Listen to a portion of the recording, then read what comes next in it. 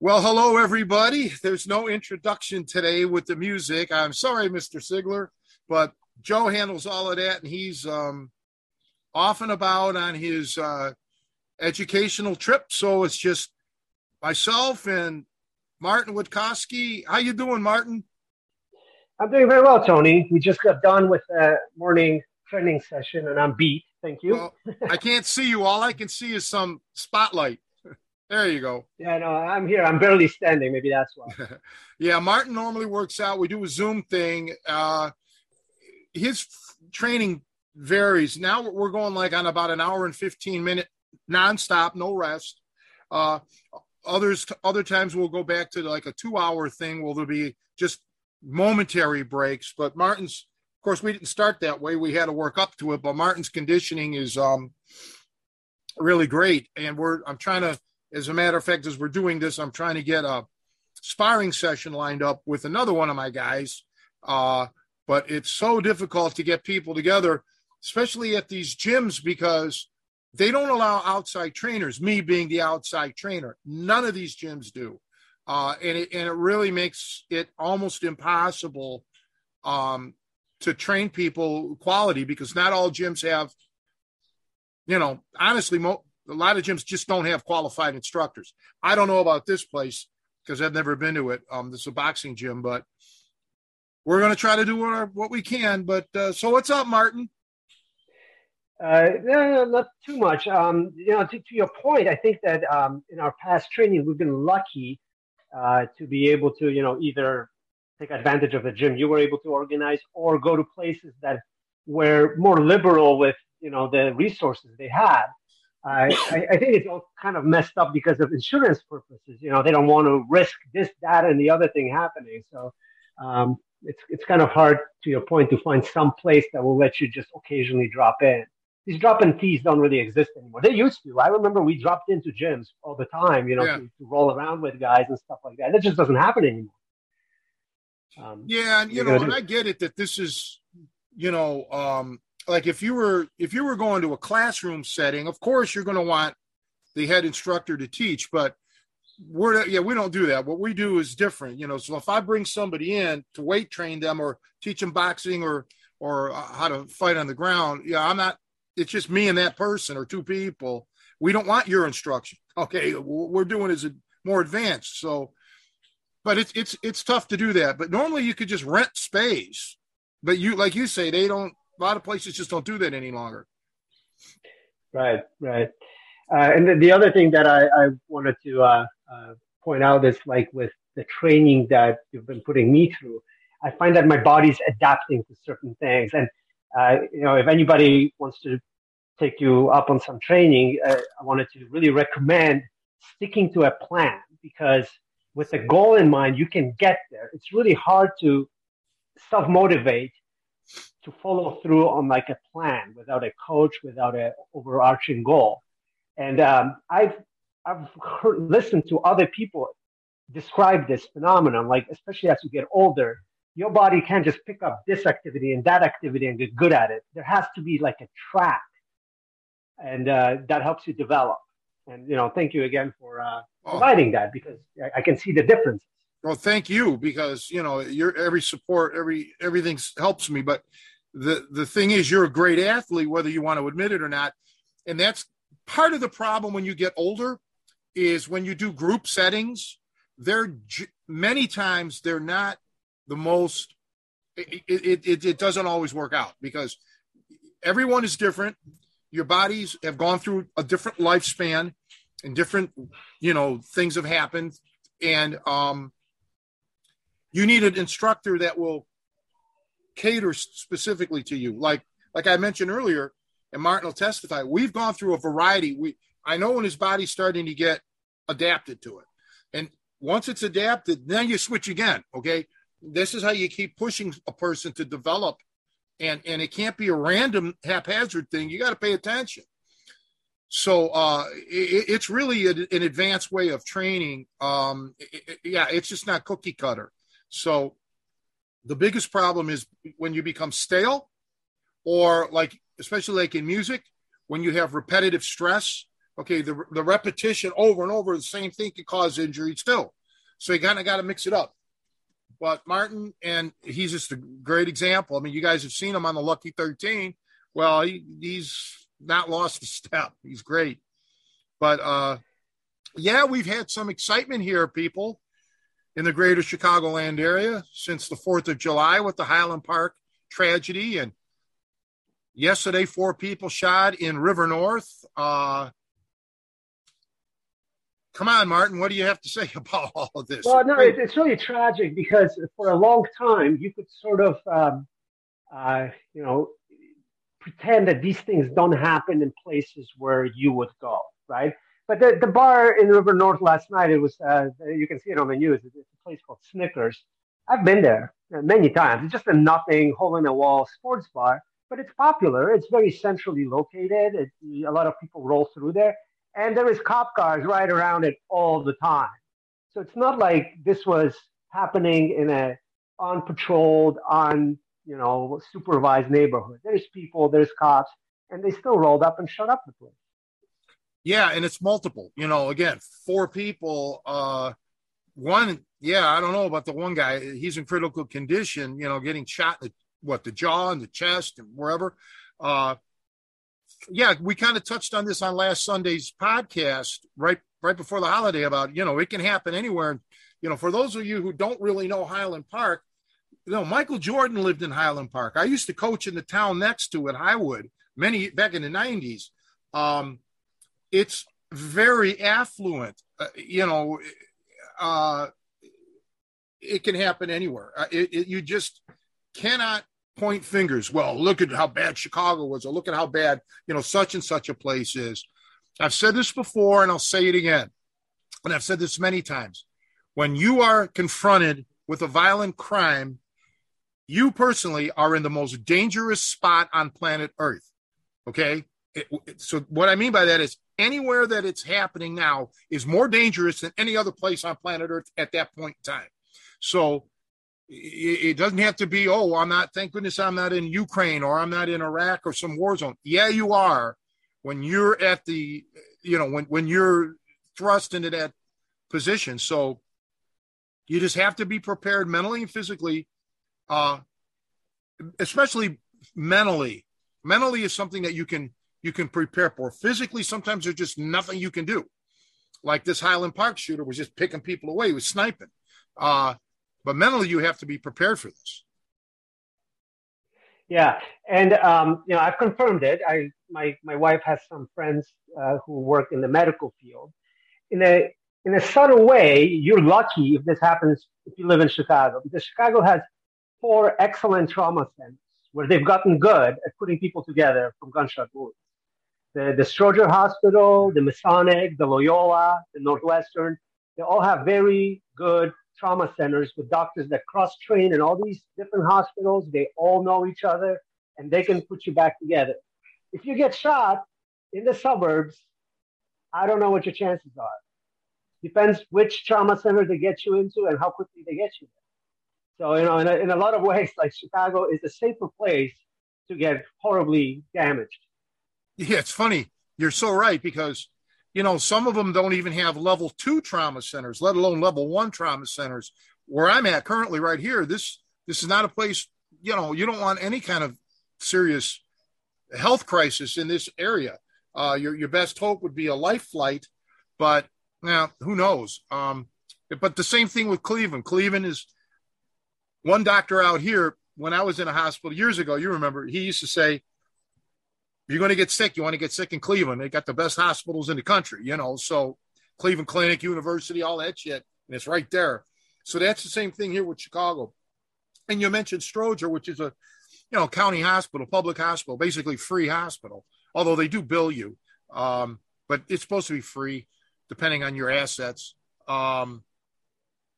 send a lot of, people there for gunshot wounds if you're on the north side. There's an equivalent hospital, I forgot the name of it right now, on the far south side, but it's the same level of care. When it comes to gunshot wounds, they know what they're doing down there.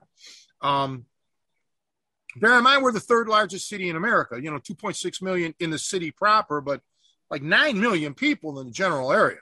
So when you take the statistics, and I know people like to twist statistics, pound for pound, Chicago is not the most dangerous city in America, not by a long shot. But again, wherever you're at, you could be in the middle of Nowheresville, USA. If somebody's drawing a bead on you, man, you're now in the most dangerous city in America. That's the thing that I got to impress upon people. Just don't ever think you're safe, because, you're not. Yeah. And the other thing that people don't realize is that a lot of the gunshot wounds require specialized treatment. Like recently, there was a case of a woman that died from getting shot in the hip. So you think, okay, oh, it's shot in the hip. What's the big deal? That's just a big bone. But she was far enough from a trauma center, because this happened in Belmont-Cragen neighborhood, which is kind of on the northwest side, to where it hit some kind of artery and she just bled out. And, if you don't know how to treat that, it's not that simple. You can't just put a tourniquet on it and hope for the best. Yeah, that's my old neighborhood. So Resurrection is probably, that's where most people go for stuff, but they're not known. There's not, traditionally, there's not a lot of gunshots or gun violence in that area. Traditionally, I don't want to say that it never happens. Obviously, it does. So, yeah, I would say, unless I'm mistaken, I would probably say Stroger's the closest hospital. Right. That's not that close. And it's not that close, especially going down Belmont or however they would have to get there with traffic. Yeah. But, also your mindset has a lot to do with it. I remember many years ago when I was in this police academy training, they were talking about somebody who got shot multiple times but had that will to live. And another was a police officer that actually got shot like once and freaked out. Okay. He thought he was going to die. And sure enough, he did. And it was a survivable wound, but his blood pressure, everything, it just going out of control. And he, like this lady, bled out. Yeah. I mean, it's easier said than done, but you have to stay calm as much as possible through any of this. And hopefully, you may go into some shock so you're not freaking out over pain, but there's so much involved. And yeah, it's never black and white. It's never cut and dry. There's so many variables. Yeah. And also, with so many variables, like all crowds are not created equal. Like I've always hated parades. Ever since I think some of my friends and I were going to meet up at the Southside Irish Parade years ago. And we never met up because they got pelted with beers. They never even saw where they came from. They just got nailed with beers and they laughed. They just said, screw this. And that made me realize these parades are like a complete mess. Like you don't even know what's happening 3 rows of people in front of you. And like the Highland Parade, somebody brought in heavy ordnance and there is no metal detectors. There is no security. There is no perimeter. They're very, very unsafe. I've always hated parades. Yeah, that's the part of like bodyguarding. Like if you're going to bodyguard, like I had to protect people and crowds, always was, that's when you're on high alert because you just don't know. You have to go under the assumption that everyone is a potential, bad guy. Okay.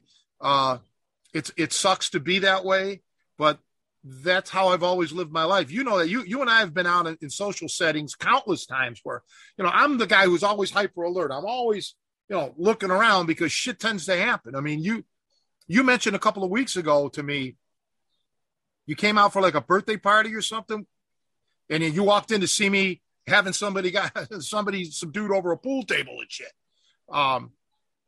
with a cue stick in his eyeball. Shit happens anywhere. You just got to be prepared for it. Yeah, I think you mentioned that typically when stuff goes sideways in a bar, it will be over a woman or over a game, right? Yeah. Or darts or whatever. So this birthday party, it was your birthday party. I remember coming late because it was in it was on Oak Park Road. I remember that because I thought, oh, it's Oak Park. It's got to be a nice place. But it was a dump. It was some kind of a dump in the Polish bar. towards the side. Yeah, it was something like that. It was towards the side of Oak Park Road that spills out onto where O'Hare is, that area. And yeah, I got there late, and there was nobody at the bar, and I was wondering where everybody was. And then I heard this commotion coming in from the pool room, and I go in there, and you've got a pool cue pointing at somebody's eyeball with, I don't know, Javier or Bruce or somebody trying to peel you off this guy. Well, it wasn't my fight. I was there breaking it up. You came in there afterwards, but he was threatening somebody with a cue stick, an older guy. So I saw the whole 9 yards. So I burst over there, took him out, disarmed the cue stick out of him quickly, and then, shoved it in his face, right at his eye, so he got an idea of what it's really like, to be threatened. He didn't like it too much. So yeah, but beside all of that, really, it can happen, and it does happen anywhere possible. Don't ever. I mean, we can't constantly have our guard up. So when I was about to say, don't let your guard down, and that's kind of like a figure of speech. But what advice I give people is this: dress for fighting, okay? Except in a rare occasion where, you're at a wedding or something, you have to wear a tuxedo or some jazz. Always be careful of what you wear. Make sure that nothing is restricting you in case you have to fight. Number two, be trained to fight in street clothing, okay? In the summer, that means, whatever you normally wear. In the winter, your heavy jacket, maybe your snow boots and shit. 3, be prepared for improvised weapons, okay? Start even at your own house, looking, if you're sitting in your living room, look at what could be used as a weapon, all right, that you could use or that somebody else could use. Get prepared for this stuff because there really is no such thing as a fair fight. There really isn't, all right? Nobody's expecting that. Those days they say they're long gone, but I don't know if they ever really existed, all right? Go through the records, Martin. You're kind of like a historian. People were getting shot, stabbed, bludgeoned forever. All right? It's nothing new. Rarely one-on-one. Rarely is it a duel situation. Right. There is duelists out there that had duels, and I think like the number one duelist is some Hungarian guy, and he won, 20 duels. But think about all the victims in that time span. It wasn't 20. It wasn't 200. It was thousands of people. Oh, sure. And you never hear about them. They were in duels. Well, I think one of the disservices that I'll speak generally in the martial arts world is where they show you how to empty hand, like defend against, some sort of weapon thing. And yeah, sometimes that's all you have. I mean, so you do need to know that, but there is a stigma of if you're a tough guy, if you're a trained martial artist, why would you need to pick up a pipe or why would you need to pick up a beer bottle? Well, because you're brainy. All right. You're smart. There's nothing that says that if this gentleman or person has a weapon that I don't have to have one. Okay. So it's really, and a chair, especially like a 4-legged chair, as opposed to like a pedestal stool, can really come in handy, jamming at them and, keeping them at bay, not so much with a gun, but I'm saying with a knife or a broom or a cue stick or pipe, something like that. Start getting used to using those things. You have to, you just have to get accustomed to improvising. That's what it's all about. Right. And to that point, historically, there was development of fighting styles based on like the most commonly available items. Like one of the things that I remember, I had a roommate who was into this recreationism stuff. And one of the fighting styles involved having a blade and a coat because people would always have a coat. So you would use the coat as a shield, a way of parrying and absorbing a strike. And then, you carry a blade. This is like, from medieval times. But again, it's what everybody had and everybody could improvise. So they codified it. There were like techniques that you could use to to your advantage because you'd have a coat and you'd have a knife. Yeah, absolutely. Now, I know that, and I don't want to get into this gun debate thing, but I know that there's laws. Okay, there's laws that we have to follow. It's not the Old West. Even the Old West wasn't the Old West. But when you're armed to the teeth, you're going to be considered a suspect in something. All right. So I've talked to martial arts artists, that did like a lot of knife fighting. Some of these guys would walk around with 4 or 5 blades on them. I'm like, you're in trouble if you ever have to use that, because a judge, they're going to be like, why do you have that many? What's up? It's premeditated. Right, exactly right. You're almost looking for trouble. And the other thing is the length of the blade. I know in the city of Chicago, there's limits to how long a blade can be. Utility knives, that's fine. People do legitimately carry them for work purposes or what have you. So you're good with that. But yeah, when you start having all this stuff strategically placed, you have to ask. Somebody's going to ask you why. Why are you living in that sort of paranoia? But to each his own. I just want people to realize that there's jurisprudence afterwards. Okay, unless you can hit and run, so to speak, get into the fight and get out. Odds are, you're going to get caught, and you're going to have to, get a lawyer, and you're going to have to go to court and all of this. So again, you got to be prepared for that. I mentioned this on a previous podcast a couple of years ago of, make sure you have your life insurance. If you have a family, you're not worrying about what's going to happen to them in case you're dead. You'll have a substantial life insurance policy. Set aside $5,000 or whatever for a retainer for legal purposes. Okay. Whatever the case may be, you got to have some pre-planning. And even here where I live now, there's trouble out here. There's violence and there's trouble everywhere. So to think that you can run from it, no. But I want to add this, and then I'm going to let you have the floor. And this is very important for people out there who have the wrong impression of Chicago or any larger city. There are literally millions of people through the years that have lived in a city such as Chicago or Cleveland or New York or what have you, that nothing has ever happened to them. Okay. They've never been mugged. They've never been, robbed or, not even a fist fight. So it's a stereotype sometimes that, oh my God, city, everything's, you dodging bullets all the time. The vast majority of people never come into direct contact with any kind of violent crime. Just remember that. All right. So they're the lucky ones. Guys like myself and you, shit's happened to us, but it doesn't happen to everybody. So you're not, right. Some people are just lucky. Right. And the news seizes on these like shootings because they're spectacular. There is a lot of footage available. It's panic. Everybody's seen, the Highland Park marching band break into a trot when the shots rang.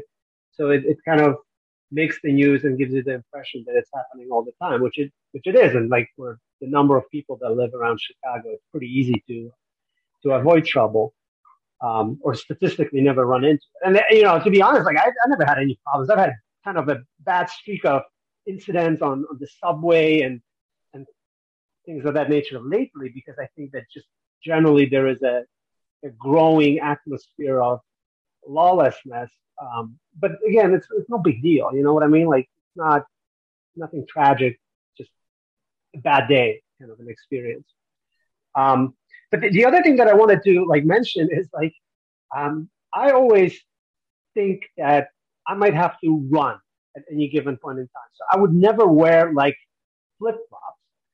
I see people in flip-flops, and I think that it's just absolutely suicidal to go to a bar or a night out in flip-flops. You can run.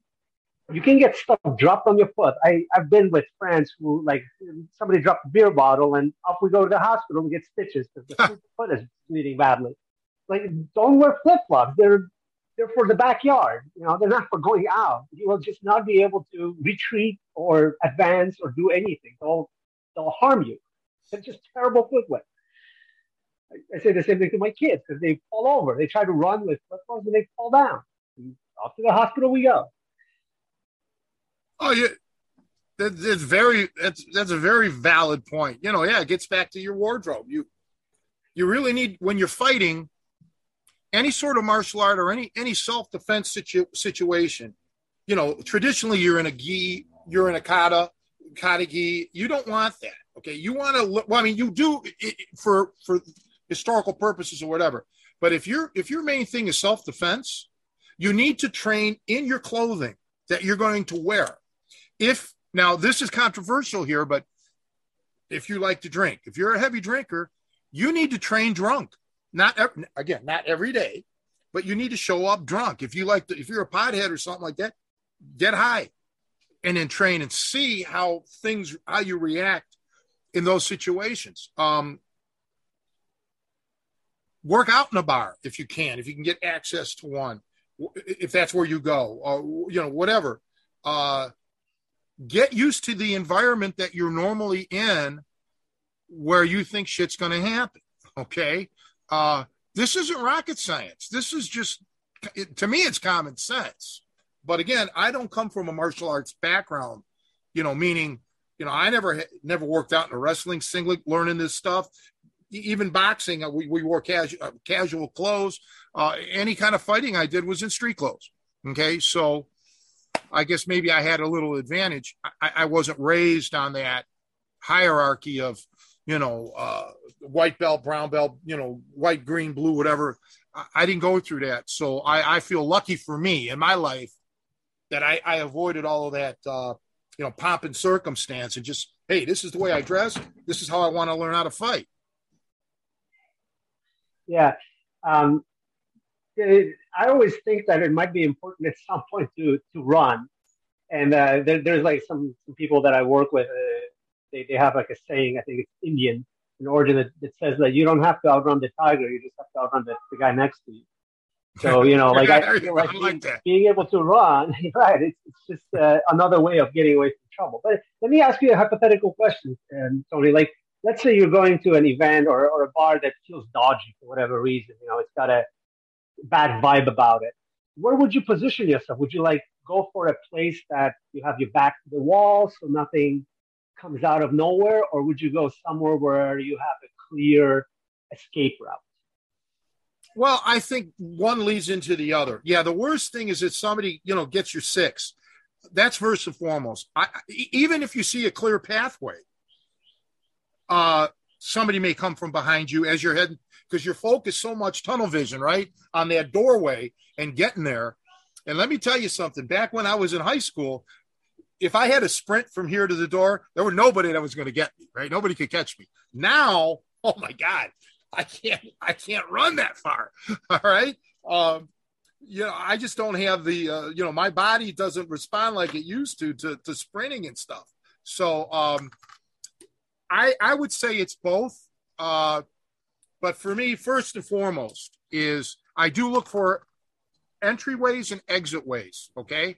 Now, let me just, before we finish this statement, we don't have access to Joe's account today. So we're on a tight time limit. We only have about 10 minutes left. So we may abruptly have to end this podcast. But I look for ways in and out because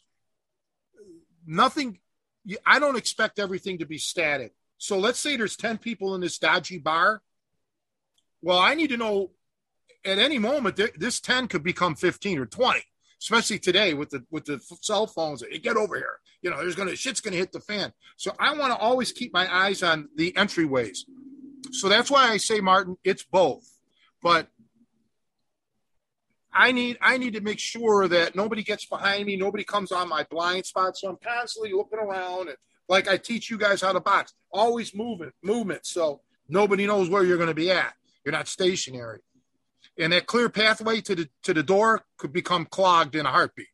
I never take anything for granted. I never make the assumption that it may be clear now, but by the time I get there, it may not be.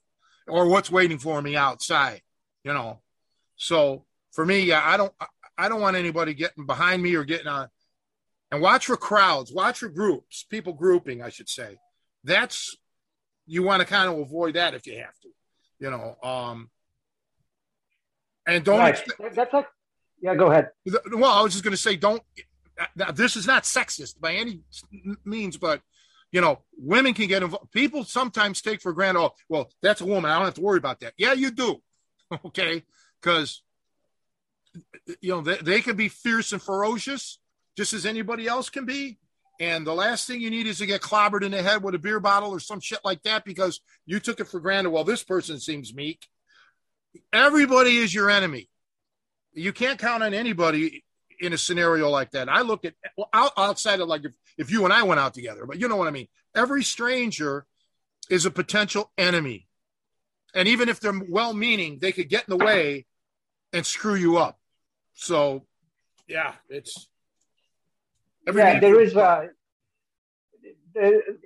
of the cases where firearms were involved, a lot of the strong arm robberies these days in Chicago involve groups of like upwards of 3-5 people. So if you see a group of people that size coming at you, I recommend going across the street. So what? Big deal. You moved across the street. Now you're not directly in the target line.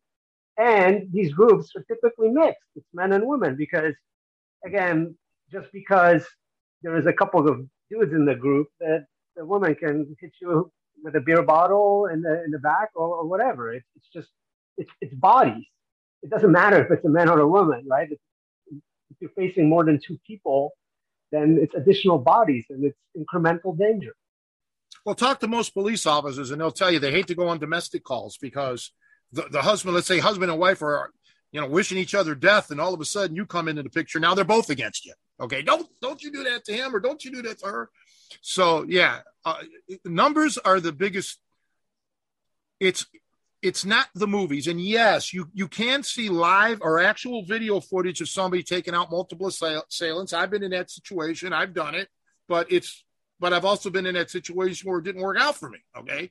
Where, they were working me over because there was just too goddamn many of them. You do want to you want to try to avoid that. That's why I say it's really important to watch when people are starting to group up. Doesn't mean that it can't happen in a flash either, but know your surroundings. So like the places that I normally hang out at, I'm a regular. So I know everybody in there. Okay. And I know the pecking order. I know pretty much everybody gets along with me. They like me. They know that I protect the place. So I'm not worried about them turning on me. I'm worried about them trying to help me and getting away. Okay. Which is well-meaning. They're well-intentioned, but now this is just another thing that I just don't need to deal with. Okay. But when you go to a strange place you haven't been to before, it is a completely different dynamic. But please, people out there, always look for entryways, hideouts, like little alcoves, or how high is the bar? Can somebody be hiding behind the bar waiting for you or jumping out, and getting you? You got to look at all this shit. People get surprised when stuff happens only because I'm hardly ever surprised because myself and many others that are critically aware, we know what that you expect the unexpected. It's up to the mind of somebody to be creative, and so you need to be that person. You don't have to do anything about it, but you need to be like, okay, what would I do if I wanted to snuff somebody? How would I go about doing it? Where would I hide out at? What would I do? What would I use surreptitiously? Enter into that world, man, and all of a sudden shit starts to open up to you, and you're like, wow, you know what? I never realized how diabolical I can be. Therefore, how diabolical can somebody else be that actually is twisted mentally and has intent? Right. There is a video. This happened a few years ago, so I'm not going to get the name right, but it's a UFC champion, like a guy achieved champion status in one of the lighter weight categories. He gets into an incident at a gas station in Brazil.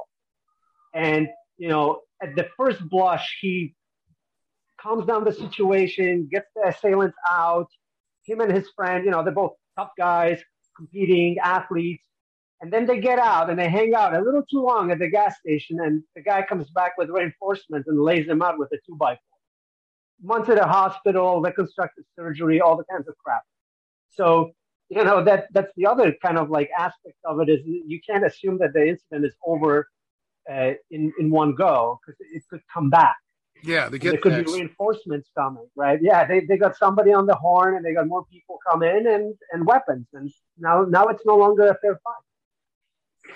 Well, I hate to do this because we're on well, I'll tell you what. How about we do this, Martin? Let's continue this. Why don't can you set up a link to resume so we can continue this? Like send it to me, and there'll be like a momentary pause, people, of maybe 30 seconds or 45 seconds, but I'll try to edit it together because this is a topic I think we need to talk about because this is about ending soon. So is there a way that you can do that right now? Yeah, I can do it, but I can stay maybe for another 15 minutes, but I can send another link for that. Yeah, we can just go for like another 10 or 15 minutes and then we'll be fine. Sure. So let's temporarily pause this or end this, and then we're gonna reboot it, and hopefully I can edit it out so the people that are listening aren't going to be left hanging. So we'll be right back in a moment.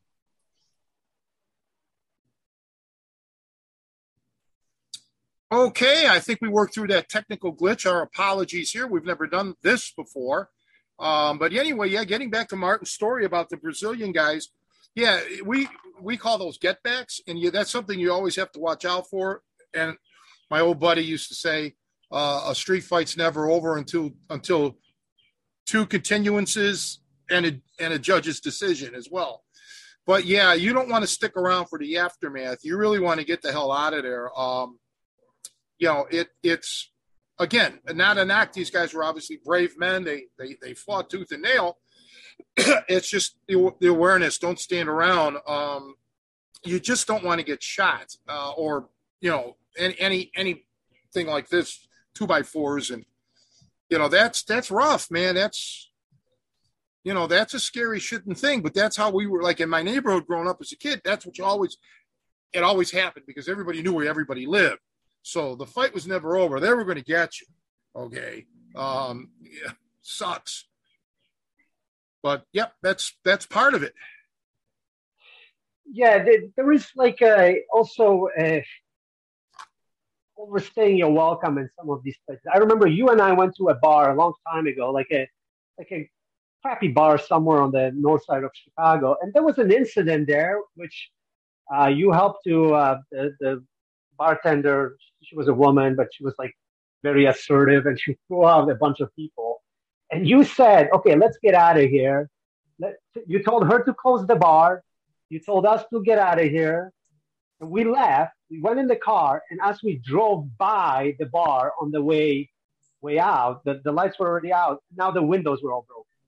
So in the time we got out of the bar and we went in the car and we drove in the car past the bar to go home, somebody came by and trashed the windows. I don't know if they shut them out or threw rocks through them, but like somehow you knew that these guys were coming back.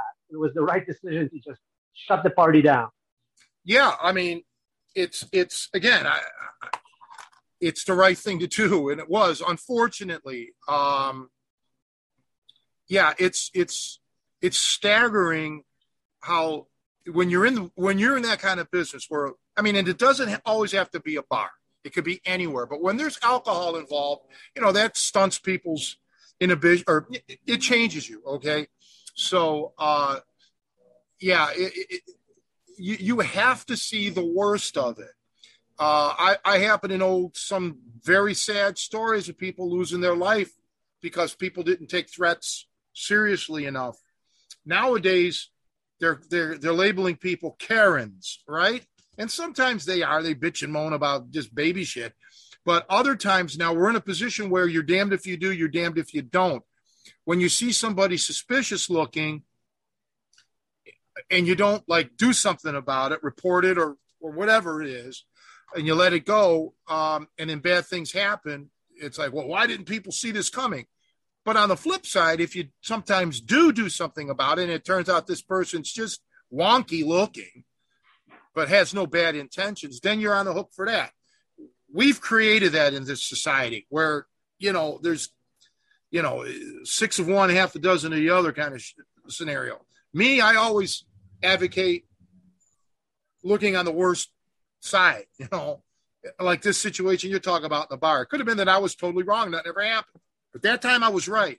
If we were there, if everybody was still there, the bartender, everything, who knows what could have happened? Somebody could have lost their life. You don't know. Right. Yeah. It's kind of tough to judge some of these situations, but you just kind of better off assuming that it could go sideways and assume the worst about it. And I'm just watching that video of that confrontation at the gas station. It goes on for like way too long. You know what I mean? Like at that point, with all the reinforcements arriving, you just know that this is going to go horribly wrong. Even though it starts off as a 2-on-2 confrontation, somebody dials in extra people, and like you called it, a get back is a pretty good term. Somebody gets back at them. Well, yeah, and there's again, they may. Here's another thing. Let me briefly mention this on the subject of get backs. Getting out of there is one thing, but I strongly urge anyone who's in this situation, don't go home. Okay? Don't go to your house. Because unless you're astute, now this sounds paranoid, like I'm a paranoid person, but I'm telling you, don't go home because you don't know if you're being followed. You don't want them to know where you live, of all places, okay? Go somewhere else. You kind of get lost in the crowd if you can, or drive, if you absolutely have to get home, drive indirectly to your house. And if you're really, really seriously concerned about it, drive to the nearest police station, okay? And explain it, because, the last thing you need, our home is supposed to be our sanctuary, no matter where you live, even if you're staying at a motel. You're on business and you're gone for 6 months living out of a travel lodge or something. That's our sanctuary, Martin. You don't want that invaded. So don't let these assholes know where you live. That's the biggest mistake you can make. For sure. But I'll tell you why this sounds, what you're saying, sounding paranoid. Not because it's wrong, but because most times these days people will not only will they not pay that level of attention to their surroundings or being followed or not, but they'll also take pictures, post them on Instagram, and check in on Facebook so everyone knows where they are. And I think a lot of these like shootings are actually happening because people are constantly connected to social media, which allows their adversaries to follow them anywhere they want. There was an incident recently in Chicago where gunmen got on a public bus and shot a guy. I mean, it wasn't a random attack. They knew he was on it. And I suspect it's because he was on Facebook broadcasting his location. Like people are live streaming themselves. And there is geolocation on all these things. And unless you're very careful about turning it off, it will broadcast to everyone where you're at. Well, just like people who post my wife and I are going on vacation. We're going to, Vegas for a week. Well, now you just let the people know that house is vacant. It's going to be, nobody's going to be there for 7 days or whatever. And people were getting robbed.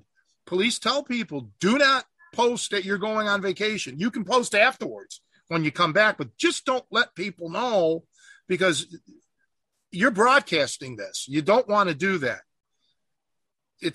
Yeah.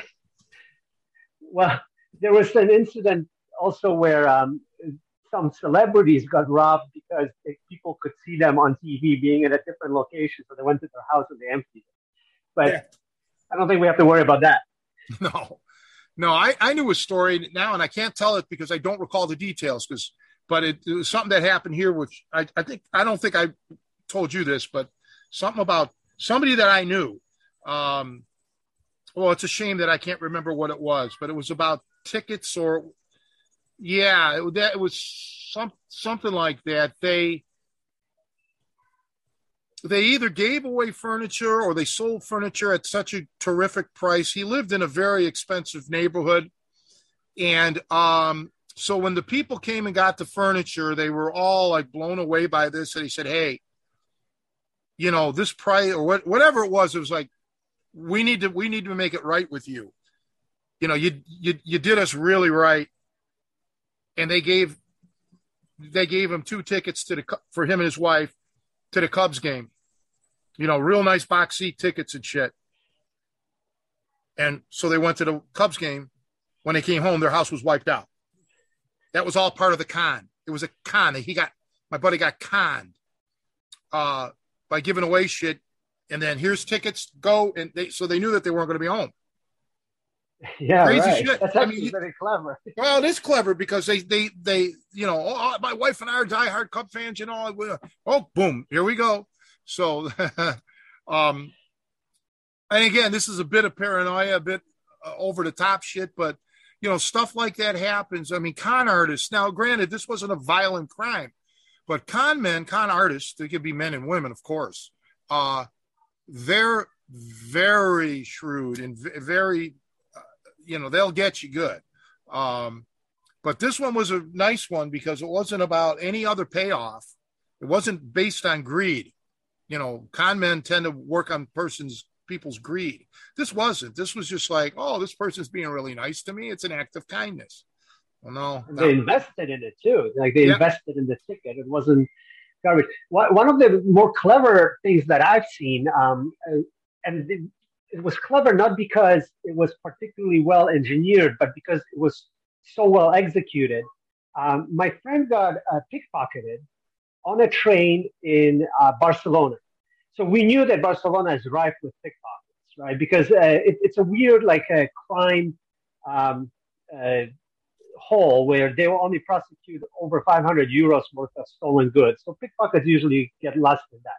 But what this guy did, and I could see it, he had a fake arm, and he was very well dressed, and he had a jacket draped over the fake arm. But what that really means is that you think that arm is not mobile, and he's only got one hand, which he's using to hold onto the hand, the handrails in a train. But meanwhile, he's got a whole other arm that he can work with. And he took my friend's phone. And the second he left the train, I go, check your pockets to my friend. And he goes, my phone is gone. And this happened even though I was looking at the guy. I just wanted to make sure that nothing got lost when he left the train. And sure enough, it did. He got it. Did you keep the phone back? No, he was gone. See, those guys, he leaves the train right as the doors are closing. So you can't really follow him out. This is going to sound preposterous, but when I was a young kid, there was a little older guy, or boy, that lived not on my street, but like right.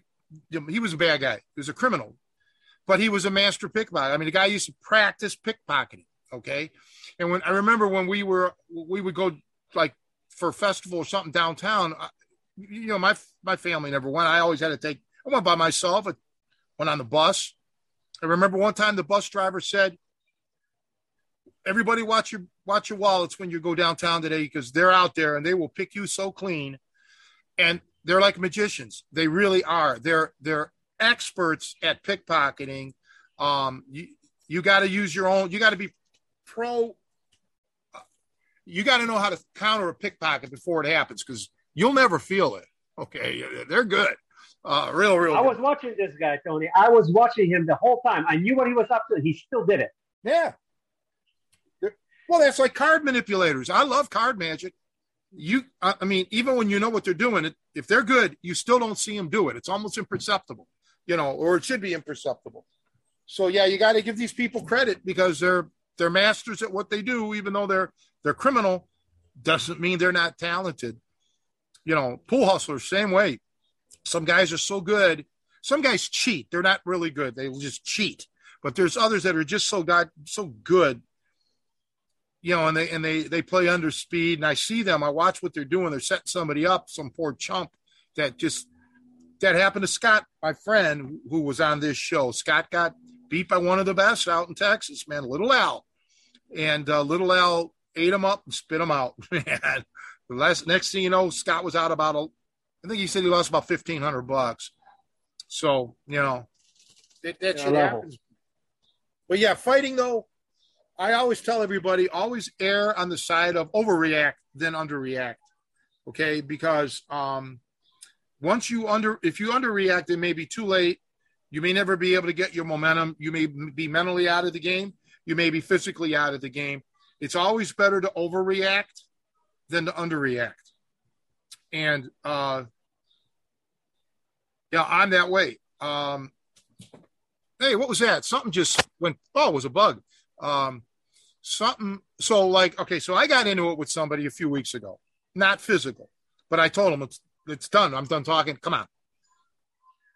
And everybody freaked out, so on and so forth. Sadly to say, Martin, he's from Poland, but anyhow, I ran into him yesterday, and he was all, I'm sorry, I'm Tony, I'm sorry. He offered his hand. I said, I'm sorry, Tony. This shit happens. I said, but just take one thing from this: don't ever, ever, ever push my buttons. Just don't do it. Just know me as the asshole. Okay, I'd rather you think of me as an asshole than to think of me as the greatest guy in the world and push my buttons.